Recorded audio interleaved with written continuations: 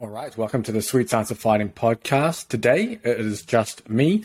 The guest this week could not make it, but luckily for you, it means you get a double up next week, especially with the live stream. So this coming Thursday in the morning, we have Andrew Usher and John Babrai, and that will be essentially a whole overhaul on conditioning. They both specialize in high intensity conditioning, and if you want something to blow your mind in the conditioning world, that is the one to listen to. And then later that afternoon, which was supposed to be this week, we have Israel Adesanya's breathing coach on there as well to go through the things that he's been doing with Israel and some of the other breathwork, philosophies around his style of teaching and why he's teaching it. So that will be this Thursday live, and it means those will be released on the podcast in the following weeks as well. But today I thought it'd be a good chance to clarify and go through my strength and conditioning philosophy for Sweet Science of Fighting. I get a few questions and a lot of them are relatively the same.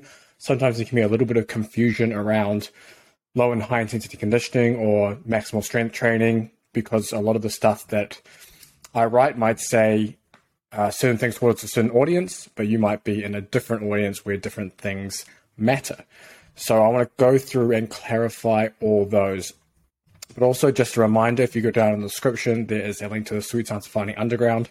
And then you get all the training programs, online courses. You get access to the private Discord community. You have to be on podcast live in the members only area where you can ask questions live to the guest after the podcast too. So all of that is part of that same membership, and you can check that out. A lot of the coaches are in there as well. So we just had John Mackey on the podcast. He's in the community. We have Andrew Usher, who's going to be on this week's podcast. He's also in the community. So there's lots going on in there and lots of knowledge that can be gained from that community. So I thought I'd start in the area of strength training. So I get a lot of questions around it's more so powerlifting than anything, but strength sports in general and combat sports. So we're talking powerlifting, Olympic weightlifting, even bodybuilding to some extent, CrossFit to some extent. And what's important to realize is these are sports in themselves. People who are competing in those sports will train a certain way to peak and improve whatever it is the goal of that sport is. Usually a bigger total. For bodybuilding, it will be aesthetic reasons. For CrossFit, it'll be pure outputs, being able to essentially finish a WOD in the fastest time possible. Now, obviously, within the sporting world, a lot of strength training philosophy has been taken from these sports and transferred over into combat sports and other team sports. And it's done so for a couple of reasons. One of them is a lot of people within strength conditioning come from those kind of backgrounds. They love strength training, they love lifting, and they come into strength conditioning coaching with that background and that bias. And so a lot of what they know comes from those worlds of getting stronger. The other reason is a lot of it is relatively highly researched within the old Soviet texts, and that's kind of what they built their bread and butter periodization on. Things like track and field throwing, things like Olympic weightlifting, where they're going after gold medals.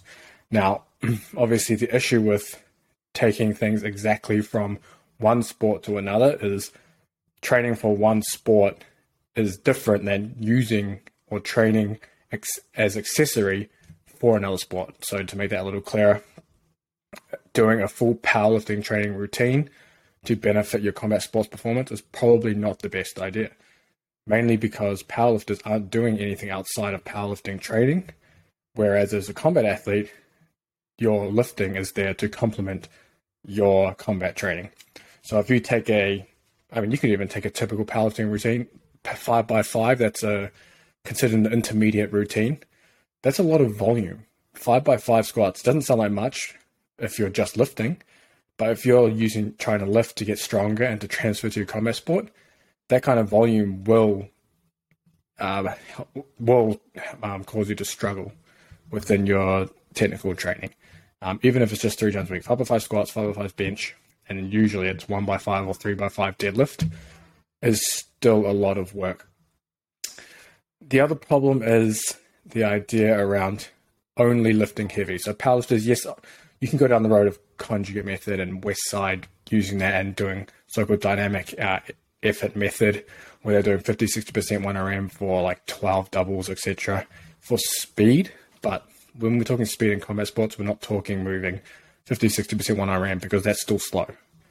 And the problem is when we're only lifting, for example, doing barbell dumbbell work, we create full body tension. I know I've done this myself. I've been involved in strength sports for a while. I've been involved in combat jiu-jitsu for a while too. But man, when you're just lifting and you're not doing other forms of, I guess, athletic training, we could call it, rotating, jumping different directions, single leg work, plyometrics, that teaches your body stiffness and being stiff and tense under load, because you need to have that ability to transfer force from the floor all the way through to the barbell, and your body needs to be stiff to be able to do that. And that's why you find really flexible and mobile people aren't very strong. And you'll find that athletes like sprinters, they're not very flexible, and they don't need to be, and they shouldn't be, because their flexibility will reduce their ability to produce force quickly. And that is one of the unfortunate adaptations that occurs when you're doing years and years of just heavy lifting without doing some other form of training with it. Now, obviously, it's beneficial to do maximal strength training. There's no doubt about doing that. The problem is when all you're doing is trying to push for numbers. So, for example, you're doing a powerlifting routine and you're doing a combat sport, but you're trying to push for bigger totals over, say, I mean, the thresholds are very arbitrary in terms of how strong you should be. That's a question no one can really answer. I know what's quite interesting within American football, there's Matt Rhea. He was with Alabama as their strength conditioning coach, now with the New Orleans Saints, and he quantified 1.7 times bodyweight squat seems to be the threshold for when players essentially no longer get faster. So if you can squat 1.7 times your bodyweight or more in that specific scenario, players do not tend to benefit regarding speed. Now, within combat sports, you can use a similar metric, 1.5 times body weight, as just a general strength number. Honestly, within my philosophy, I think it's important to have that, but I don't think it's that important to have benchmarks for the power lifts. It's just easy to measure when you're using them. Remember, strength is a coordinated task, and it just means that, yep, you've got the strength in the legs and the body to be able to squat that weight, but do you have that strength when you're grappling, wrestling, striking, whatever that is? Those are different things when you're applying it and very different circumstances. However, having a general strength base, there's nothing wrong with that. Now, outside of chasing numbers, when you're doing your strength training for your combat sport, it should be covering essentially everything you're not getting within your combat sport training. And then you can also attack various weaknesses. So let's start with attacking what you're not getting. So say within striking sports, you're not getting a lot of maximal strength or even moderately loaded strength work, which you'll call strength speed or maximal power exercise, because you're only throwing essentially limbs at targets, and that's very high speed or high velocity, and you don't have that strength component. So your strength training for strikers, while it will focus on getting quote unquote faster through various plyometrics, throws, jumps, etc., you will still touch on the maximal strength side, because maximal strength can increase the potential for you to be faster, because speed is force done quickly. And if you can produce more force or have the potential to produce more force, then you have the potential to produce more force quickly. If you cannot get there even within longer timeframes, you cannot get there within shorter timeframes. So that's kind of the philosophy around maximal strength. Obviously, you have the idea of reducing the risk of injury. Being strong, you can handle heavier workloads within training. So stronger individuals tend to be able to handle harder training sessions and more of them. So that's another benefit of just generally being strong. Again, it's not about spending all your time chasing numbers on certain lifts. You can be strong in, I guess you could say, sport-specific, for lack of a better term, exercises and positions.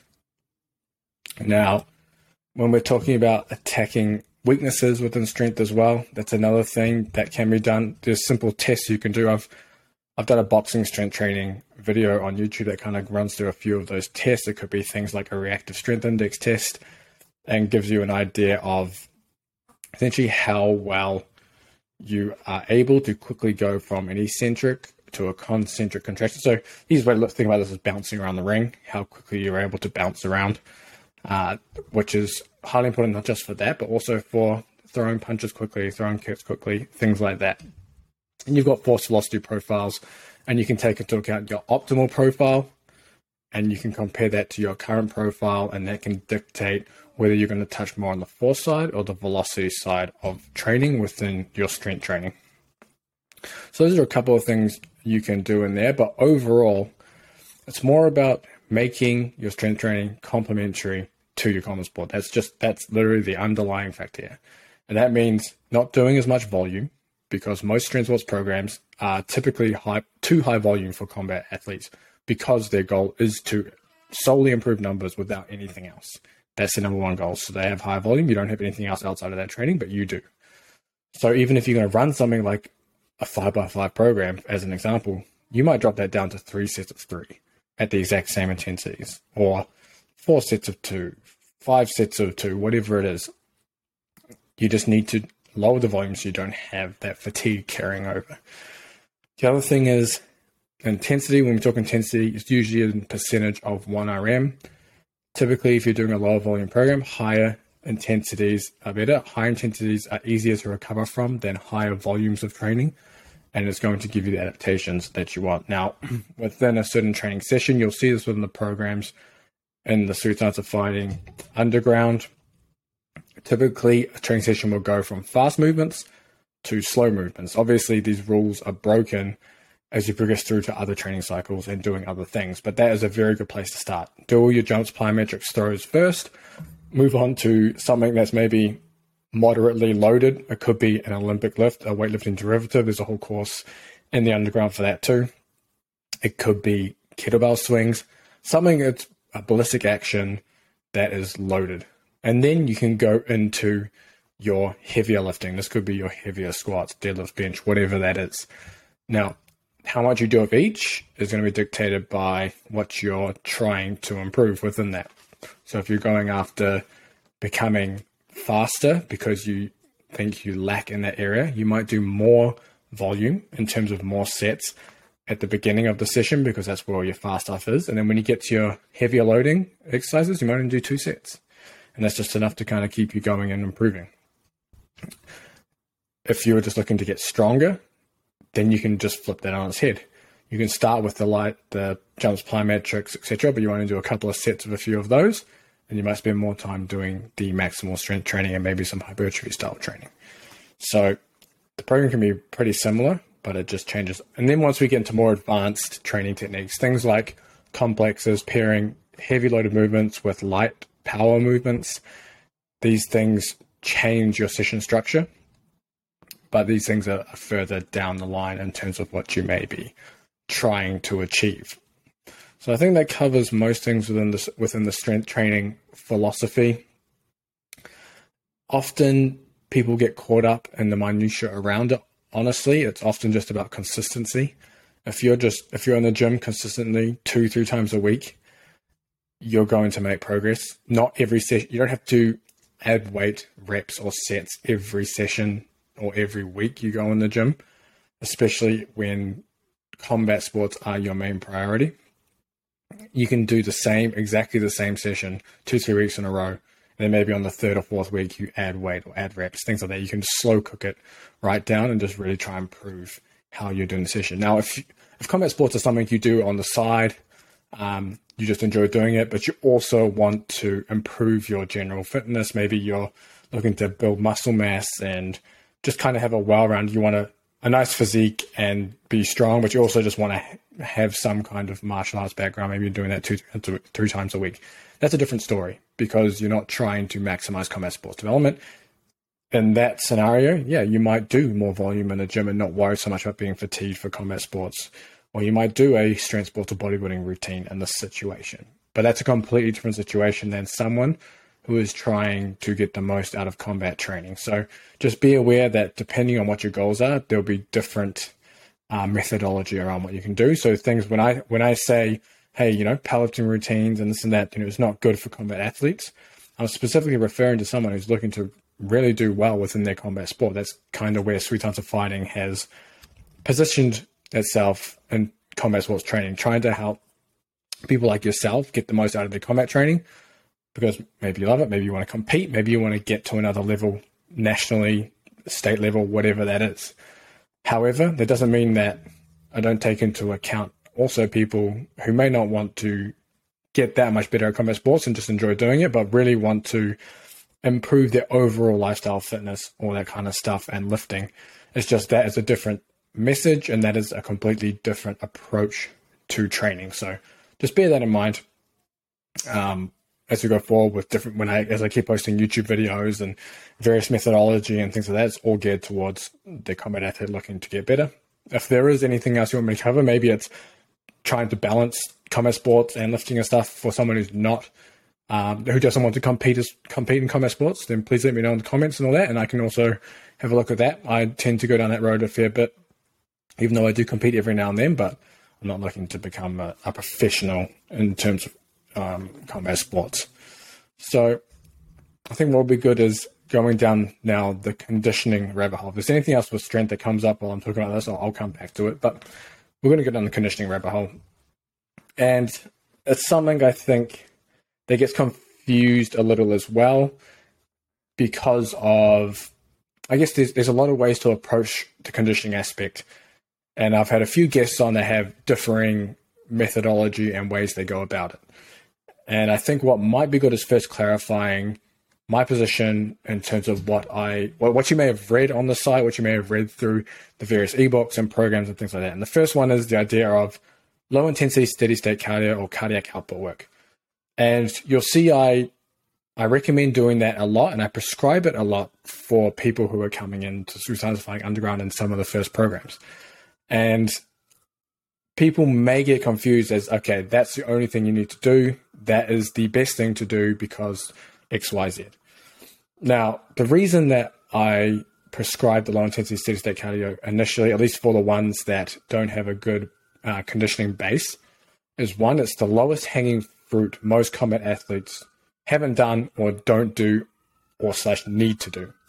And the reason for this is there's a trend where in combat sports, it's always just about killing yourself in the gym, killing yourself doing your conditioning. Everything has to be hard.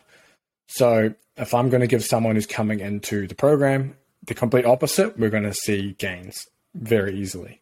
2, we get to move the needle with the lowest effort possible. And part of my philosophy within training is you just want to inch the needle bit by bit as you progress. You don't want to go jumping so far ahead that you don't have any room to move, because you've just desensitized your body to these very hard, high intensity or high volume stimulus, when you could have just taken the easy road to get there, and then when you got to that point, continue to progress by adding those things at the end. So that's the idea around prescribing the low intensity stuff. Now, that doesn't mean that's all you do. For some of the less, I guess, quote unquote, fit fighters, yeah, it's just an easy thing to do, and you're getting your power electric work done in the gym through jumps, etc. Now, within a polarized model, which I really like, you do your low intensity conditioning. And remember, low intensity conditioning doesn't just mean steady state cardio. Steady state cardio is one method that people often use to elicit certain adaptations. Like what most people talk about is the eccentric hypertrophy of the left ventricle. In very short explanation, essentially the heart chamber expands. You can pull more blood in there, then you can pump more blood per heartbeat. So that's your oxygen delivery. Then you have oxygen utilization within the muscles, which is a whole nother science in itself. I mean, some of the stuff I don't even understand, hence why we've got Andrew Usher coming on and John Babry on Thursday, who will run through a lot of that. But essentially, it's your muscles' ability to use the oxygen, create energy, and then you can continue to create forceful contractions, in simple terms. But there are other forms of low-intensity conditioning that aren't as low, but are still considered low. So if you search HIIT for MMA on Google, Dr. Chris Kirk, he wrote a whole article detailing high-intensity interval training. and he dives into a lot of the different, I guess you could say, criteria and a lot of the different stages within high intensity interval training. And obviously you can do long aerobic intervals within that, and that would still be considered low intensity enough, where you can do that to still gain some of those same adaptations, some of those same heart and central adaptations. So it doesn't always have to be that. You can also go down the fartlek route. And this is something that's probably really forgotten about. It's mainly used within endurance sports, but it's not used as much in team sports, combat sports, where it probably could be very beneficial. Essentially, it's self-paced activity. So, for example, let's just say you're running, because it's an easy example. You're running at an easy pace, and then maybe you see 2 lampposts. Okay, you're going to increase your speed between those 2 lampposts. Then after that lamppost, you're going to slow down again. And then there's another, lamppost further down. Okay, now you're going to sprint between this one and the next one. And then you're going to slow down again. And it's just about, fartlek is actually called, I think it translates something about play. And it's used well within Kenyan runners who use it as almost like a play session, where it's a fartlek session and they just run. Someone at the front dictates the pace, then he drops off to the back, and the next person will dictate the pace. So you can do the same for yourself. And these are things, so for example, a 30-minute conditioning aerobic session, you might be doing just your low intensity stuff, and every now and then you might do a little sprint. You might do a medium speed run, etc., within that. And you just kind of play around with the different paces, and it allows you to kind of simulate, I'm going to say simulate a fight for lack of a better term, but the heart rate comes up, down, throughout that session, which means you're getting into play with all the different energy systems. Now, within that model as well, the polarized model, ideally you're doing some form of sprint interval training. It would be called under high intensity interval training, or under an energy systems model, you would call an alactic power session. So both of those things are the same thing. They're just 2 different models calling them 2 different things. And you're essentially going to do anywhere from 6 seconds, even technically up to 10 seconds of maximal intensity work, and you're going to have full recovery between each effort. And this is just to improve power production. And if you go back and listen to Seth Linetsky on the podcast, he talks about doing that on the heavy bag for boxers is probably the best thing you can do. So 6 to 10 second efforts and then full recovery. And these are things, if you don't do it within your combat sport, you could do it on a bike sprints as well. Bike sprints is another way you can do that. Ideally, I don't recommend running, sprinting. I think it's the risk of injury is too high. Do that, but you can do it swimming, rowing, whatever it is. So you would do that on a day, and you do your lower intensity stuff on a day, and that's your polarized approach. And the reason I say to do that is because you're going to get most of your middle intensity between that within your combat sport training. It's not to say middle intensity is bad, because if you're not doing combat training, then yeah, you might do some stuff that's going to sit you in the middle of that conditioning, spectrum. But because, say, you're training 4 or 5 times a week, and maybe you're doing a little bit of positional sparring, and you're doing drilling, and you're doing maybe a little bit of actual sparring within that, you're getting a lot of that middle intensity done. But what you're probably not getting is a lot of the low end and a lot of the very high end. And that's why you kind of sandwich it in between when you're doing your conditioning outside. Again, touching on what you're not getting within training, but also improving these are going to improve what happens in the middle.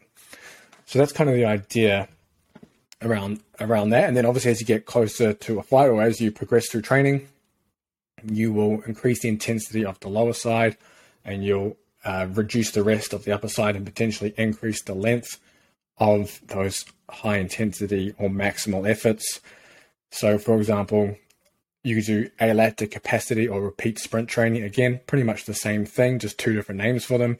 You might do 10 to 15 seconds of work, and then you might do it on the minute. You can even go right down into, guess what you could call it, still repeat sprint training, 20, 30, 40 second efforts, and you can go even lower with the rest. 30 seconds on, 30 seconds off, that's another example.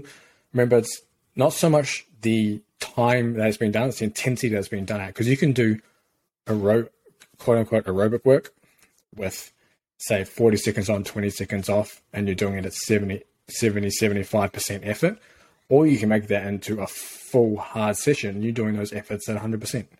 So intensity is going to dictate what happens there. So keep that in mind as well with the conditioning. Now, the other thing is the idea of aerobic conditioning improving your recovery ability between rounds, between efforts. So it's interesting. A lot of the research around recovery between efforts is in repeat sprint ability. And I've done a whole video on this that came out on Friday. You can go back and listen and watch that on repeat power ability and high volume power training and repeat high intensity efforts. And I think it's interesting. A lot of the research from rugby and rugby league translates so well to combat, in my opinion. Just because the sports are so similar in terms of the energy system demands and what happens there. So if we go into the idea of repeated high intensity efforts, that's literally combat sports to a T. Your whole goal is to be able to repeat maximal efforts repeatedly throughout an entire fight, an entire round. And the person that cannot do that will start to, for lack of a better, will start to gas out. And then their shots, their strikes, their whatever it is, will not have as much power behind them as they did at the beginning of the fight. And if you're able to maintain yours, ideally you'll be faster, stronger, etc. throughout that fight. So the whole game is to be able to repeat that. And I go into some stats within some of the combat sports too within that video, but essentially a lot of the research started within repeat sprint ability. Obviously within team sports like soccer, being able to repeat sprints is important because those are the important actions within a game. If you're having to sprint past to score a goal and you cannot get there, then that's a problem. And the idea behind repeat sprint ability is obviously you need to be fast initially, because repeating something that's slow doesn't matter. It doesn't matter how well you can recover between efforts if you're slow. And one of the good examples sayings is, I'm going to paraphrase it here because I'm going to butcher it, but essentially if you can't dunk a basketball, it doesn't matter how many times you don't dunk it. And the same thing in combat sports, you need the power behind it. If you can't throw, as a very crude example, if you can't throw the knockout punch, it doesn't matter how well you can maintain that power. So first you have to have the high power output speed first. And then you're going to have to repeat that over and over, and you will diminish as you repeat, which is fine. It's part of the thing, but having a well-developed aerobic energy system can help you recover faster between those efforts. Now, the problem becomes when we start adding in things that aren't sprinting. Because most of the research is around in sprinting, when we look at the research that involves tackling within rugby. So a lot of the research there covers running and tackling. Obviously, in the combat sports, you're moving around, you're throwing punches. There's still part of a wrestle component in striking sports when you've got the tie-up. And then obviously within MMA, you've got the grappling situations. Then within grappling, it's all grappling. And you'll find that the repeat sprint ability is not related, or isn't related very well, to repeat high-intensity efforts. So just adding that wrestling component or that tackling component changes the game completely. And you need to be able to repeat these efforts and not having the aerobic, I guess you could say, let me backtrack on that. Aerobic ability also isn't very well related to repeated high intensity efforts. So both aerobic and repeated sprint ability. So yes, you can have a generally well-developed aerobic energy system. So you might have a lower resting heart rate, and then you might recover faster between rounds. You might operate, I guess, more aerobically at higher heart rates. Essentially, your, for lack of a better term, your anaerobic threshold is higher. So when I'm operating at 160, 170 beats per minute, I'm not redlining, where someone else might be, and that's an advantage to me. However, when I'm starting to throw a flurry of strikes, when I'm taking shots and scrambling, I'm going to redline regardless. It doesn't matter how fit you are. In those situations, you're going to redline, and you want to be able to bring that heart rate back down quickly, because that's going to be your recovery. Now, unfortunately, being more aerobically fit in that situation doesn't seem to help as much as doing training to specifically try and get that adaptation. And we're going to talk about this on Thursday with Andrew Usher as well. He does this on over and over. his sprint protocols on the bike are basically high volume power training, but with using a bike and cycling. High volume power training is one way you can do this, and I see it as probably one of the most beneficial ways of doing it for combat sports, for strikers, for MMA, even for grapplers. It doesn't have to always be done on a bike though. You can do this within your strength training, for example, using jump squats, and you will do anywhere from 80 to 300 reps in a session, which is pretty nuts. And I did a cycle of this I think it was last year, and that was brutal. And it will wipe you out. And that is how you can develop maximal power and the ability to repeat it simultaneously with one exercise. And honestly, I don't see it being used within combat sports. It comes mainly from the team sport area. And it's probably something that, if you were able to implement and do it well, could change your conditioning for the better. So that's just something to think about there as well in terms of low versus high intensity. You need both. It's just a matter of, I guess, fitting it within your schedule and how you plan it. Now, when you look at guys like John Babry and Joshua, who we'll have on the podcast on Thursday, they're fully on the super maximal sprint side. So this high volume power training, that's pretty much all they do outside of boxing or combat sports, even for the MMA guys and jiu-jitsu. But it's mainly because a lot of their guys, I believe that a lot of them are world champ or close to full-time training. So they're getting a lot of their low intensity work from long training hours in the sport. Now, if that's you, then you'll probably benefit from doing something like this and sticking to the very high intensities instead of spending more time doing lower intensity stuff. Now, as well, Andrew also talks about that a lot of fighters don't get the opportunity to really push within the sports training itself. So that's why you use non-sport specific modalities of training for a lot of these sprints. You can do some of the, I guess, the alactic power or sprint interval training with full recovery as the sport itself. But once you start getting to shorter rest times and more fatigue, you probably want to do it with exercises where you have less degrees of freedom to mess it up. So, for example, within the gym, you would use jumps versus Olympic lifts, because if you're doing 15 reps of Olympic lifts, yeah, something's probably not going to go well. Versus jumps, it's easy, just down and up, simple, no skill component. Same thing if we're talking within the sport, combat sports. If you're trying to do multiple rounds of 15 seconds hard with, I don't know, hitting the bag pads or whatever, with only 15 seconds rest or 20 seconds rest, something's probably going to give technically, which you may not want. Again, may not, depending on the situation. You may want to do that on something that's like an off-feed conditioning modality, like the bike, roll, whatever that is. So just bear that in mind as well. Ideally, you want to keep things as close to the sport as possible, because the adaptations occur in the working muscles and typically within, I guess, the way that you're performing the exercises or movement. So a very crude example, obviously, most of you have probably gone through something like this. Maybe you spend a lot of time running, but then you go to do some laps in the pool and none of that running has helped you. And that's just one very crude example of why, for example, doing all your conditioning, doing some kind of boxing, hitting the pads, then trying to get on the mats to wrestle, yeah, it's not going to translate very well. So those are just some things to think about too.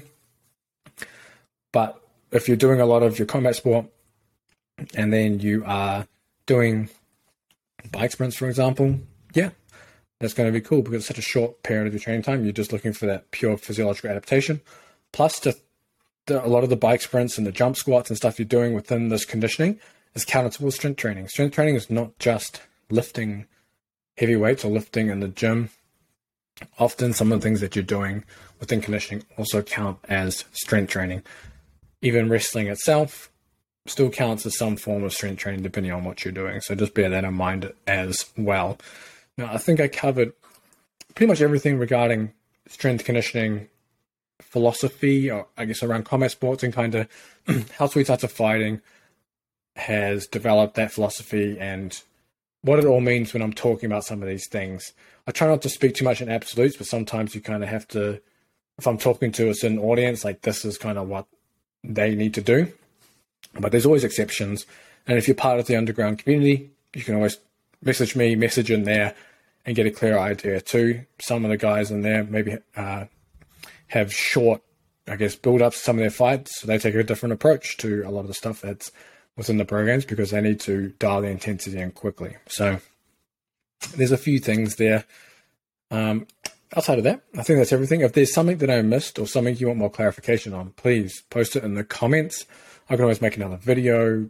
I can reply there. Yeah, it's relatively easy. Or if you want a more, quicker answer as well, you can join the Sweet Science of Fighting Underground. It's down in the description. Again, you get access to everything, all the programs, online courses, the coaches, the private Discord community. You can be on the podcast live in the audience here. We can do live Q&A at the end. And it's only going to get bigger and better. I'm still trying to expand, get more content up, get more content in there, more YouTube content. Yeah, we're still growing.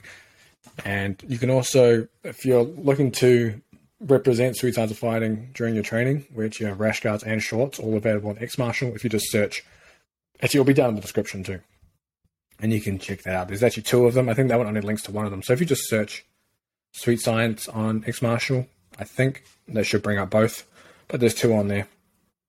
And they're awesome rash guards and shorts. So check those out too. But if you enjoyed this, please like, subscribe, share it, everything. If you listen to it on the podcast, rate it, all of that. And we've got some more guests for you coming in the following weeks.